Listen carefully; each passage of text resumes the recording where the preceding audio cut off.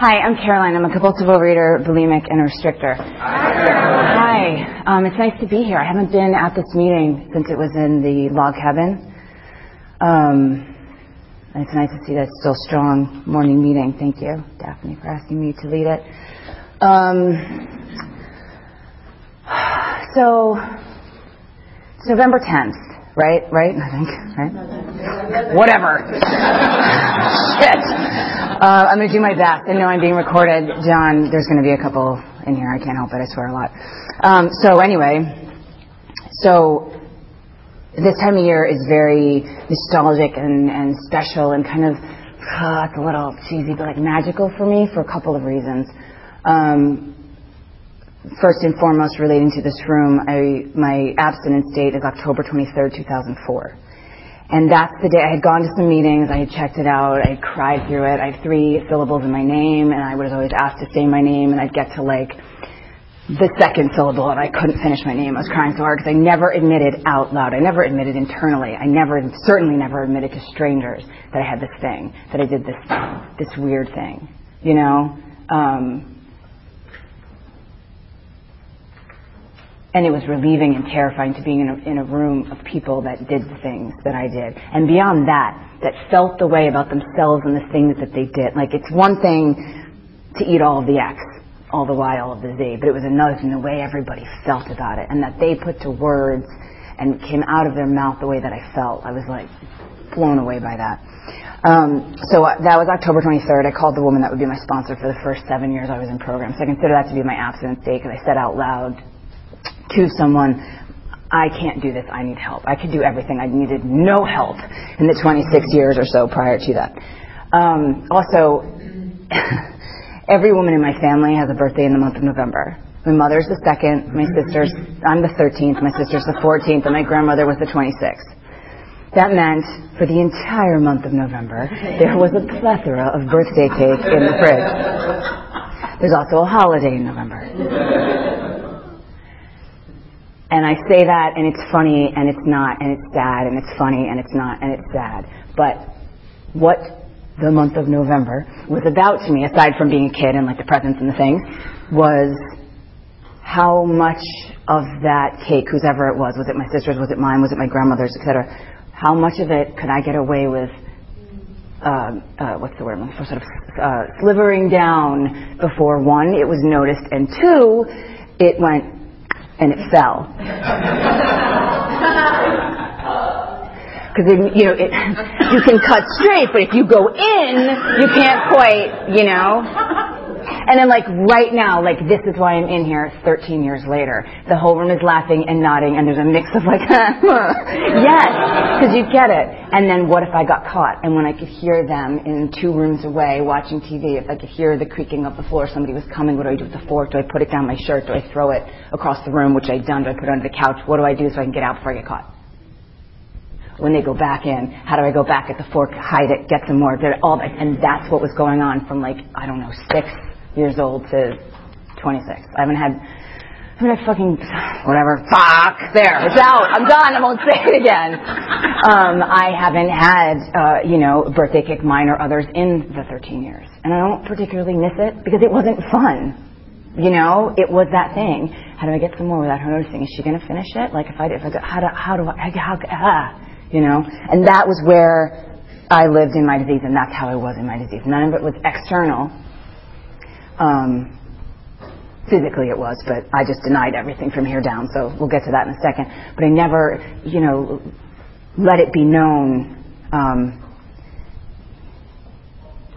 how much the manipulation and the going and the getting of food meant to me. That was I don't know, was it safety? Was it something to do? Was it quelling fears? Was it this anxiety that runs fucking through me that I can't help? I mean, some of this is caffeine induced at the moment, but very little. This is me. This is me. And I accept it today, And I'll look at somebody and I'm I know, just give me 2 minutes before I run out of steam and then I'll be all right. But back then it was just this just ran like this. So what did I do? I smoked some cigarettes to kind of calm it down, and I ate something, and I did all of this stuff, and I ate ferociously, and I threw up ferociously, and I played a sport ferociously, and I did all of those things at the same time. And there's moments that I'm how is again, we do the math. 3 days, I got a big birthday, and I'm like, how is my body is still like, let's do this, kiddo, old kiddo. It's still ready to go. When I used to smoke, this is true, this is a meeting of overeaters anonymous, but I have the ism, and it was any way to calm me down, to fix the thing. So I used a lot of different things. My primary ism is an allergy of the body and an obsession of the mind when it comes to food. But in order to satiate that, I did other things.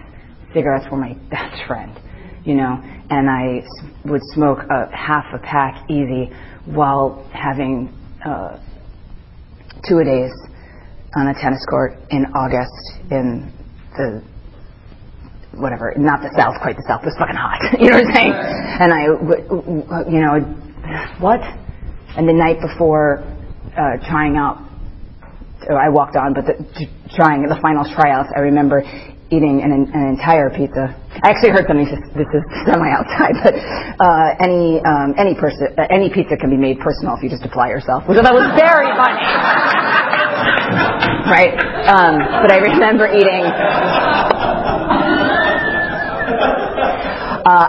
eating an entire one and throwing it up and smoking cigarettes out on the balcony, being, I hope I make the team tomorrow. What? So this is November. So it's birthday cake. It's being in here, and I also had just moved just around this time. It was my first fall in LA, and I'm from the East Coast, and I was like, oh, there's a little bit of a temperature change. I can wear a sweater, but without sleeves. You know what I mean? So this whole time is very like, I remember literally 13 years ago being like, everything was new and crazy and weird. I lived in West Hollywood. Everyone drives, and from New York we walk. It's sort of like, what is going on? But there was also this new layer of like, oh, this is being in life. Like, oh, life. And my very first abstinence, my sponsor used to say, 3 meals a day with some life in between.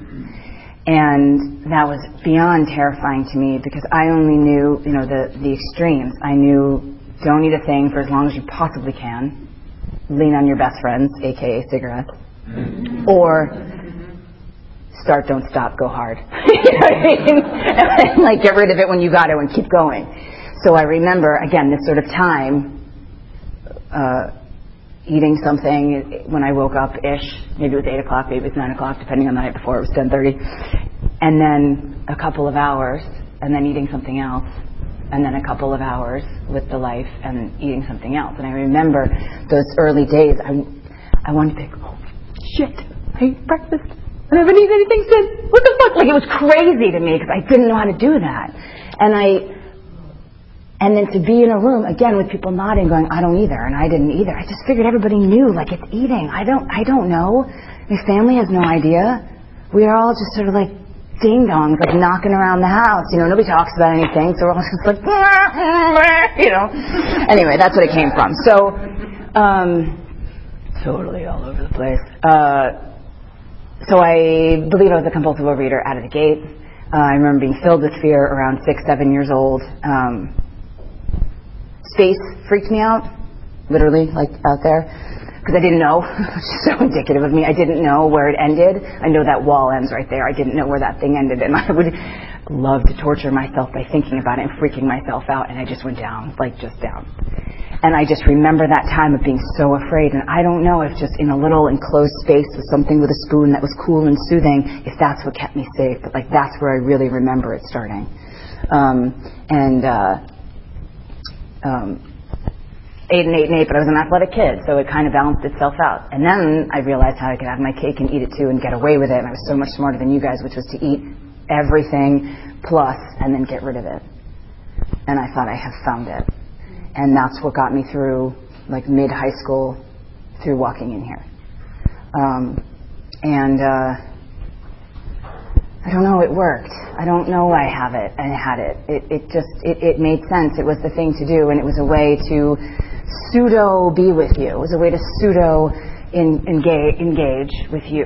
Just stay over there. But I'm going to engage with you sort of via a meal, but I'm praying you're not really paying attention to what I'm eating, and then you'll go away, and I'm going to have another one with you, you two know each other, but you don't know that I'm having, like that's how I rolled. And it would go on, and then I'd find some way to sort of disappear. Shady is kind of what I was, and would get rid of it and then do it again. And it was like living, 10 different lives within the day with 10 different people. And which sort of facet of myself or my personality was the one that I knew you gelled with. So I'd be that for you, and that for you, and then this one over here for you. And I have no idea what you're talking about, but I'm going to pretend like I know, because I just need to be okay by everybody. Not loved, not adored. We're not going to even, shoot that high. Let's aim here, just okay. Just like a stranger being like, she can stay in the world. Yep, we'll let her, yeah, she's okay to stay in the world. Like that's how I needed to be. And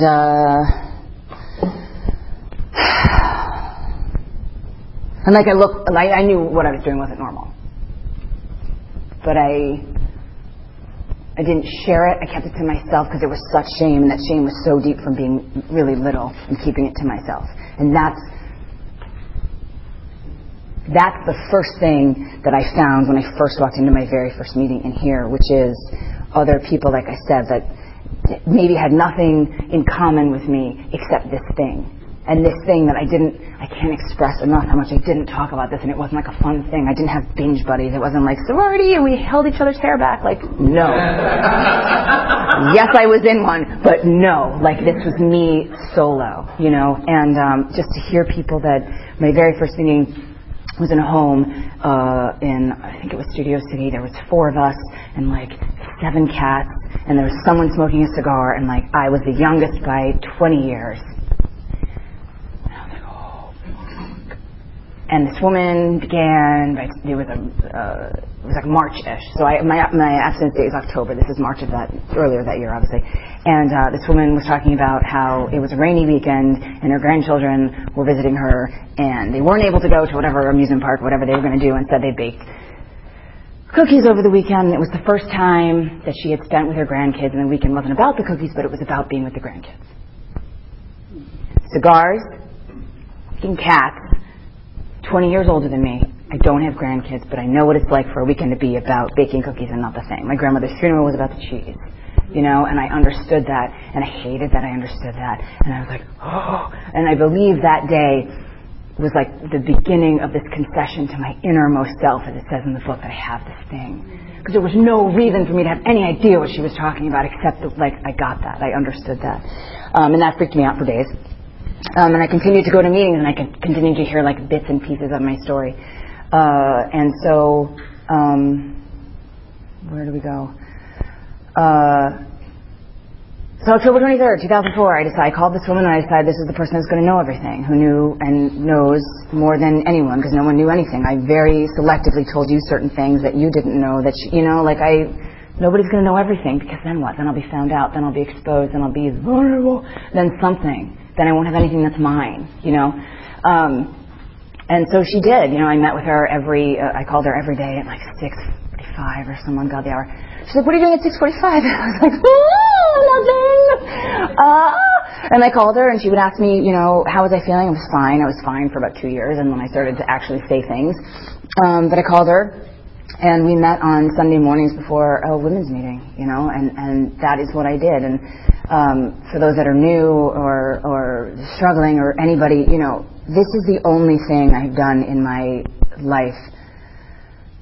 Let me try that again. This is the thing I've done for the longest time in my entire life, literally, other than breathe and probably talk. For 13 years I have come back in here, imperfectly. I've lived a lot of life in 13 years, between heartbreak, between hair changes, between moving, between being so afraid of one thing, between letting certain foods go, between picking other foods back up, between being like, I don't want to do this, but I'm going to do it anyway, okay, thanks, bye, and doing it. But the one thing that I have not done, which is my absolute bottom line, and this is specific to me, is that I don't get rid of the food that I eat. Because that was always my out. Recall the word shady. I want to get out of things, whatever it is. Plans I made with you, leases? Holy shit, leases? You want me to sign something? You mean 12 months from now? What? I want out. I don't want anything because I don't know, I need to go. It's a thing. And I understand that, again, however many years into, I don't want to be accountable. Yeah, surprise. And so I don't want to be accountable for the food that I eat. I don't want to be accountable for how much you hurt my feelings. I don't want to be accountable for how much I love you and you won't let me bet. Like, whatever it is, I don't want that. So I understand that to be, nothing matters, nothing sticks, And I lived a lot of my life that way, going and seeing places and experiencing things, and it not being right and wishing, whatever, my pants were looser, my hair looks better, whatever the thing is. And I'd be like, well, next time I'm here, I'll do it right. Driving in a bus past the Eiffel Tower in some year in high school, I think with a baguette in my pocket, being like, I'll see it again.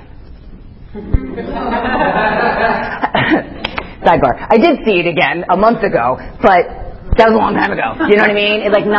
Nothing mattered about what's happening. I'll go back and do it again. Like, what about now? What about right now?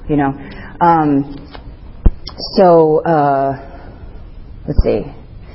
So I came in here. Look, I know I needed to be in here. I knew it was a thing. This thing always chased me. There was days that I was good. There were weeks that I was good, but I was always going to throw up again. It was my go-to. It was like when it gets to be too much. When life is like here, I can get rid of it.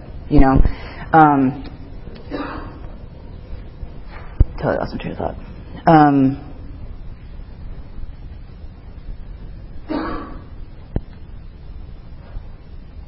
I'm powerless over food. Like step one was like the easiest and the most obvious, and I feel like every day that I walk into a room, I'm admitting that. I think we're all in here like that. We're doing step one right now. I think. If anything's resonating, and if you're nodding, and even if it's not, you're just sitting in here. I struggled with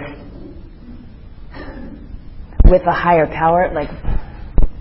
Not so much, I went to Sunday school and things like that, but I didn't struggle so much with the religious it's early, the religious aspect of it, but I struggled with what's that thing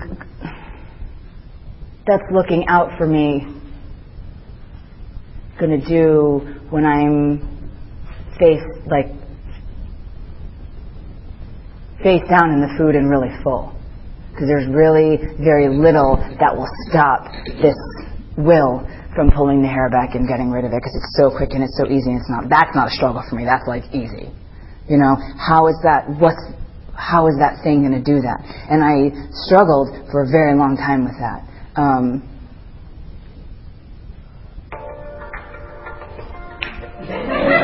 Is that a warning? Yes, that's 5. 5 minutes. Okay, fuck, I gotta roll. Okay, so I have never thrown up like on my own, by my own hand, right? That has never been done. However, I came in here and food was really, really small because it was what I could do to not throw up, to not flip that switch, to not trigger that need to do it. So my shit swung from the chandeliers for the first few years in here, and it just had to. It's just part of my story. I'm still abstinent, and I share it for the person or people or whatever who are going through the same thing. Mine was not like, and we're done throwing up, and here we go. I ate to the point of being full and having to sit in it. Not in what I ate, but sit with the feeling. But the difference was I showed up. And I tell this one story. There was a friend and fellow who was having an engagement party, and I lived in walking distance to a very stupidly expensive grocery store, but I didn't give a shit because I could walk to it when I needed to, you know what I mean? And I went and I bought like a $12 jar or something, which should be $4 in another grocery store, but it's this damn grocery store. Ate it in one fell swoop, and had to go to some place for this engagement party. And so full, guys, up to here, where it's just I'm just gonna get there and just, and I did, and I showed up in a dress that I had purchased for myself. Thank God, tent dresses were in at the time, and I rocked that tent dress, and I showed up, and if I moved too much, I probably would get sick, and I was bouncing in the club, but I just showed up for this person, and then sort of waddled back home feeling like hell. But that was the difference. I don't know how to show up with food in me. Fuck, I did what I had. That's what had to happen. And there was one night I had every intention of stopping at a cheaper grocery store this time because I was in a different part of town to pick up the thing, and I just didn't want to. And there was no like parting of the seas and the lightning and the thing and the. I just was like, I just can't be fucked to do it, you know. And I just drove home. And I just woke up the next day and it wasn't here.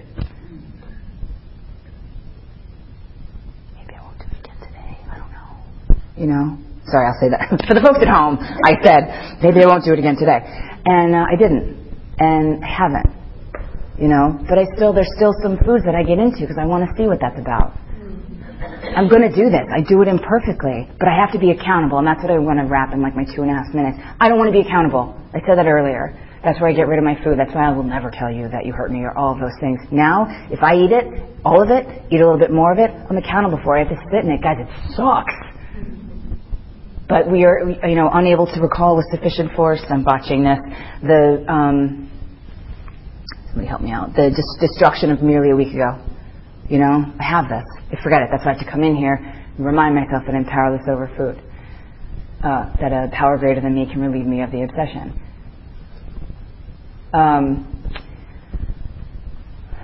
Where to now? Where am I now?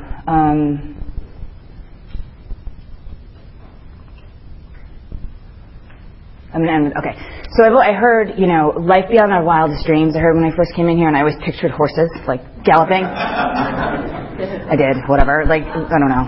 And then the other thing I heard was, like, stay for the miracle, wait for the miracle, da-da-da. And I kind of loved that. But, like, my miracle is very specific. The miracle I'm waiting for is the fucking job. Do you know what I mean? Like, stay for the miracle. I was like, all right. It's got 13 years. Bring it. You know, where's that miracle? I wanted that one thing. What's miraculous? Where's that $20 bill I'm going to find in the street? Like, what's the miracle? You know, that's me. That's like the Caroline-generated miracle is like, I would like to thank. You know what I mean? And I heard in an outside-ism thing that has to do with that creative career. Sort of said as an aside, and this is not that long ago, this was like maybe a month and a half ago, that a miracle is merely a shift in perspective. And I was like, and I'm dead. That I can understand. I got to stand up for this. That I can understand, you know. Wait for so if we put that into change the wording, it's like, stay for the shift in perspective.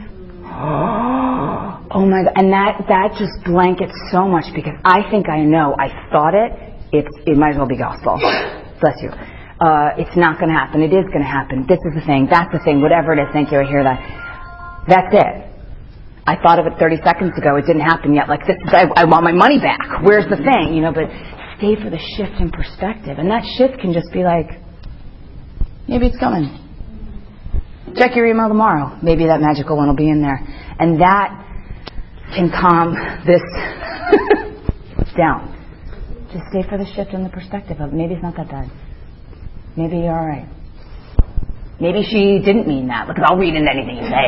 You know, like maybe. Okay, so I'm going to be quiet. Thank you.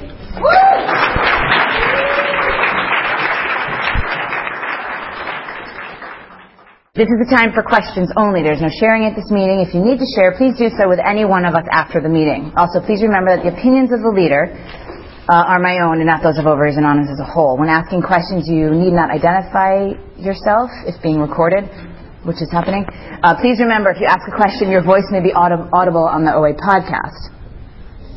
If being recorded, please restate the question after it is asked. Okay, so any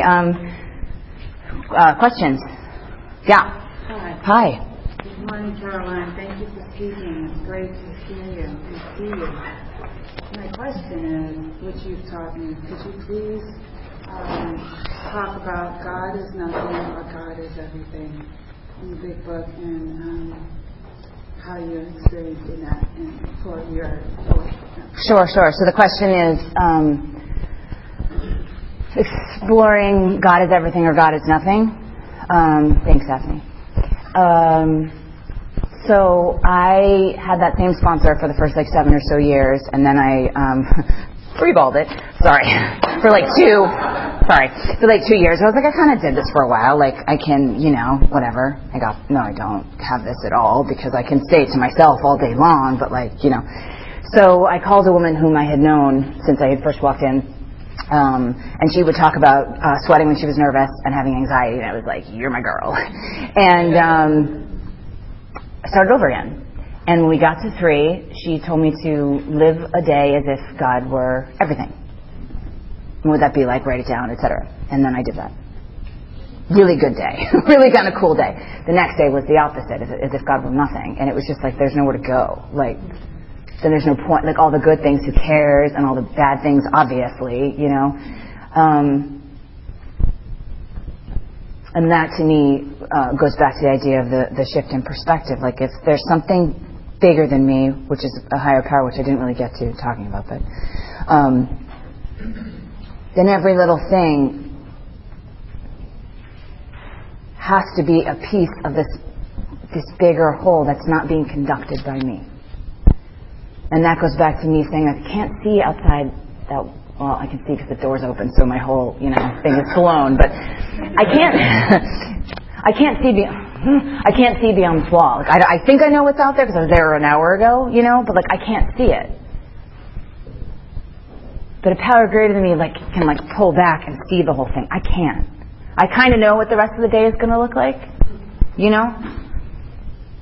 But I'm in it. I'm right here. I can't see it, and there's really no way for me to always how do I do that? So it's just trusting that something else has got all of it, And then that begs the question: well, bad things or good things happen, and that kind of stuff. It's like, I don't know if I were to pull back and see the past 13 years, all of the trips and falls and bumbles and great things and all of that led to me sitting on this desk in Beverly Hills.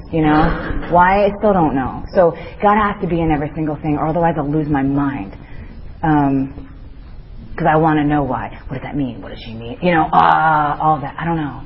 Something else is God. God's in everything. And then I forget every 10 seconds, and I call somebody. Tell me the thing. What's happening? I don't know. Maybe God's got it. Maybe you did enough for today. Okay. I don't believe you. Hang up. Call the next person. That's what it looks like some days. And actually what it looks like is I can barely make a phone call from my apartment, so I go running outside across the street with my dog, and I'm like, tell me about God. And then I go running back in like I'm a little gremlin. Legit, that's what this looks like. So, help. Hope that helps. Thank you. You talked about aversion to accountability. Can you talk about your experience with steps 8 and 9? Yeah. Dan? Is that right? Yeah. Okay, so steps 8 and 9 and being accountable. Way to hit the nail on the head there, Dan. So, yeah, I made the list. I checked it twice. And to amend is to change. So, when I first amend, some were to myself, things that I don't do, to the best of my ability. One is throwing up. It's a pretty brutal thing to do to the body. And I remember in the days, I was like, well, I haven't lost a tooth yet. Well, no blood yet. That's great. Setting the bar real high.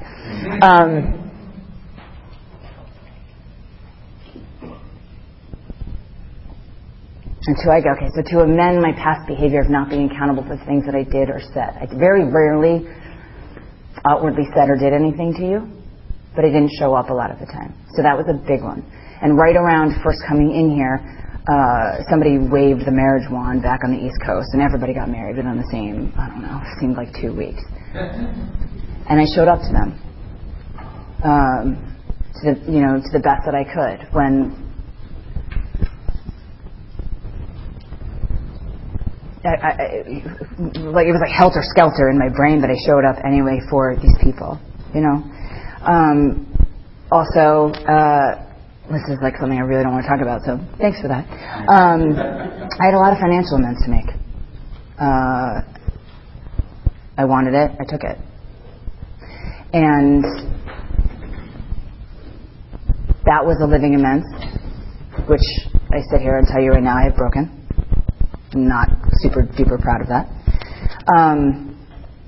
But I amended.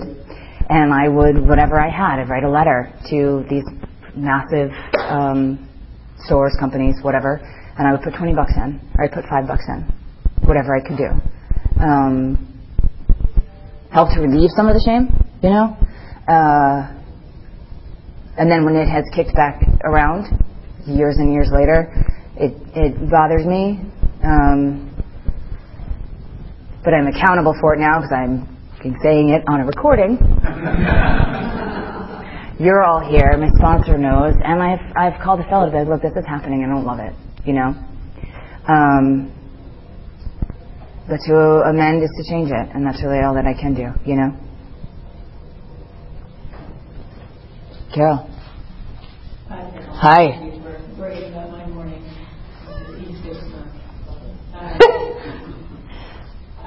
Yeah, you know, I can relate to some of the thing that you want and talk to you a little bit afterwards. But how do you stay hopeful without getting your hopes up? Because you don't know about expectations. Yeah. And stuff. Carol dropping the mic. Damn. All right. The question is how to stay hopeful without getting hopes up.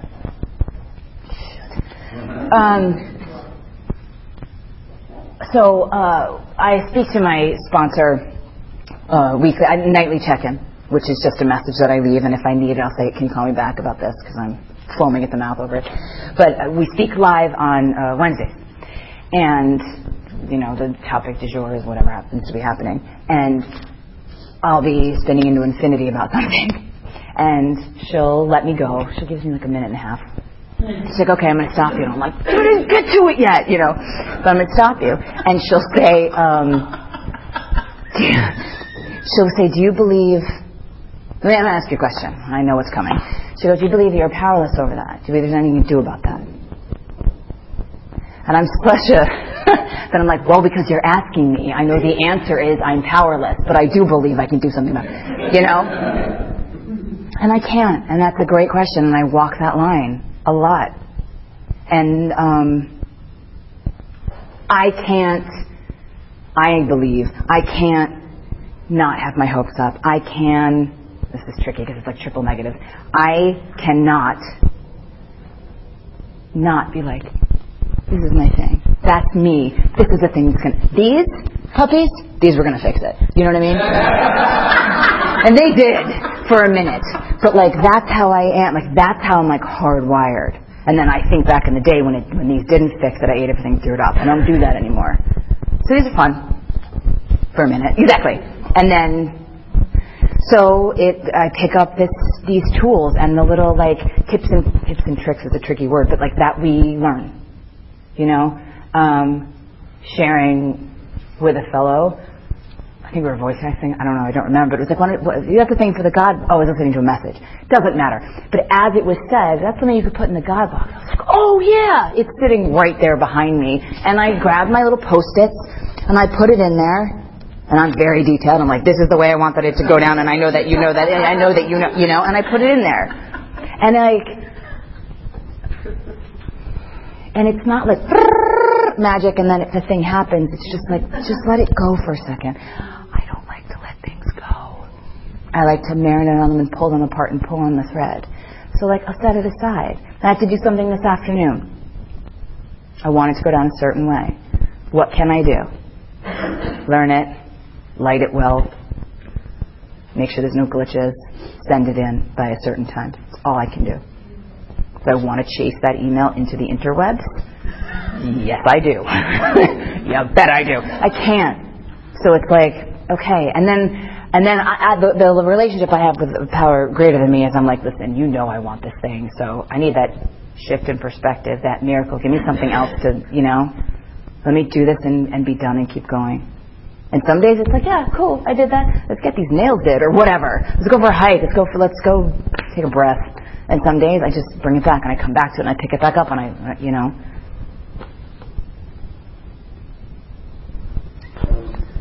So for the newcomer and before starting, how does your guide keep drawing that?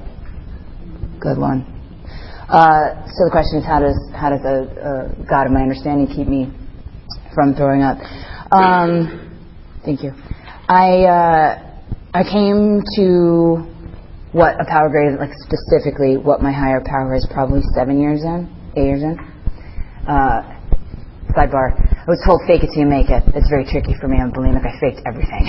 So it was kind of like, oh, that's creepy. I don't know about that. But I understood that you all believed that something kept you from this and that. So I kind of was like, okay, I'll ride along with them for a while, you know. When I came to, when it sort of hit me what my higher power was, it made so much sense. I don't like to admit anything. I don't want you to know anything that matters to me. So you'll take it, you'll put it on a billboard, and you make fun of me for it. I don't know, something like that. So when I came to like really personalize what my God was, it made so much sense. And I could have said it in high school or in the 6th grade, but I would never have admitted it. If this is making any kind of sense, it's something that really resonates with me. And because of what it sort of embodies, there's this idea that it's not me. That is very much like, all right, well, that one's not mine, but there's another one coming. Maybe it's mine, maybe it's yours, but there's another one.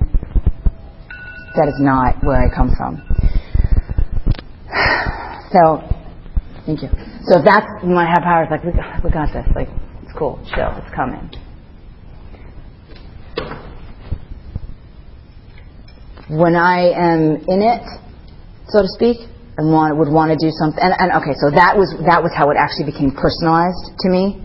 Prior to that, I think I had that same feeling, but I couldn't articulate it. I can't articulate things. Things get stuck right here. Food gets stuck right here. Feelings get stuck right here. So I think all of that idea was in here somewhere churning around for 6 or 7 years, and then it finally came into like fruition. So to answer the question, I believe that if I go back to there's something that's got this, something that can see out of that door that I can't. If I'm just in here, cabinets open, staring at the food, doing this thing with the food, that's because I don't know. I need to know. I think we established this. I need to know what's happening out there. If I don't know, I'm in here. Right? So I believe that that idea or that notion of like, you don't know, so like let's chill for a second, kind of like a calming, not like, I don't know if this makes sense to me. I'm calming myself down saying this. If I believe that something bigger than me has got what's going to happen with this thing this afternoon, all of that, there's no need for me to go and hurt and harm. I hurt and harm because I'm not going to get the thing because it's not going to work out. So if I'm like, okay, something else has it. Sometimes it's Bodhi, that's my higher power's name. Sometimes it's people in this room. Sometimes it's a phone call. Sometimes it's like my dog has to go to the bathroom. I can't like go get into the I got to take her out or I got to clean it up, you know. Something else is taking care of it. Just like kind of ease up for a second. Somebody's got it. I came from, I guess, nobody else had it. So I got to get it all and get rid of it. Yeah? Oh, and there was a time, like 2 years in, when I was so full and my hair was pulled back, and I was like, this is just gonna. And the ego actually came into play, which we have for a reason, and my defects were assets, and so they weren't any longer. I was like, I could just get this out, but I had a sponsee who was going to call me at 7 o'clock in the morning, and I was like, she's going to have more time than me. And how shameful and embarrassing and all the things when I'm like, I can't because I, have it in my hair from throwing up last night. It worked. That's the closest I've ever come to doing it. And I was like, fucking ego. Like, coming in the clutch, Thank you so much. Do you ever experience body obsession, and if so, how do you deal with it? Yes. The question was, do I experience body obsession and how to deal with it? Yeah, sure. I can catch my reflection in any surface. Walking by a window, I can dart my eyes and see it and have a full,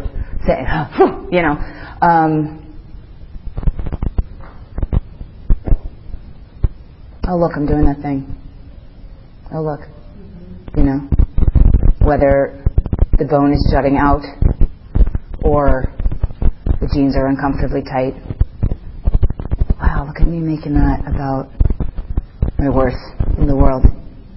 Look at me looking at myself from that mysterious man in Starbucks that we talked about earlier, who's like, oh no, she's not allowed to be in the world. You know, that's the thing. I'll be in it and I'll spin around in it for a while. And I put on something comfortable. I put on the shoes that are going to fix it.